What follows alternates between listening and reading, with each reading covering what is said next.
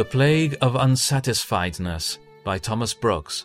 The Crown and Glory of Christianity, or Holiness, the Only Way to Happiness, 1662.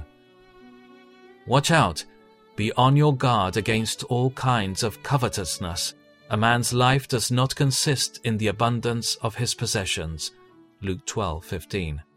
Covetousness is a very great and grievous sin, a mother sin, a breeding sin, a sin which has all sin in its womb, a very vile and heinous sin, the root of all evil. Covetousness makes the soul earthly, which should be celestial.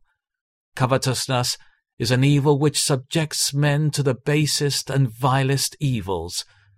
Covetousness makes a man a fool. You fool, this very night your life will be demanded from you. Then who will get what you have prepared for yourself? Luke 12:20. Covetousness robs a man of all true peace, comfort, contentment, and quiet. Covetousness brings men into snares which drown their souls in perdition. Covetousness renders men unsatisfied under all their outward enjoyments. Though a covetous wretch has enough to sink him, yet he can never have enough to satisfy him. First he wishes for a bagful, and then a chestful, and then a roomful, and then a houseful, etc., etc. The plague of unsatisfiedness is the great plague which covetous men are under.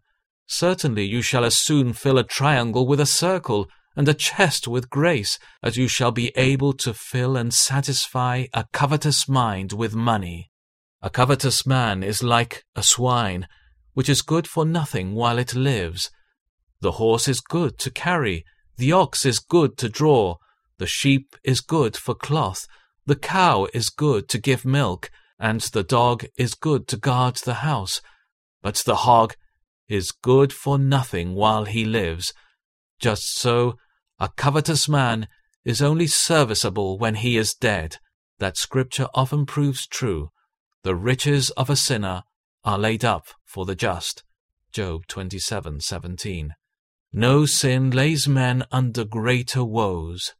People who want to get rich fall into temptation and a trap and into many foolish and harmful desires that plunge men into ruin and destruction. For the love of money is a root of all kinds of evil.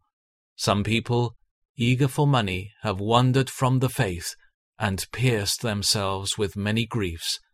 1 Timothy 6:9 and 10.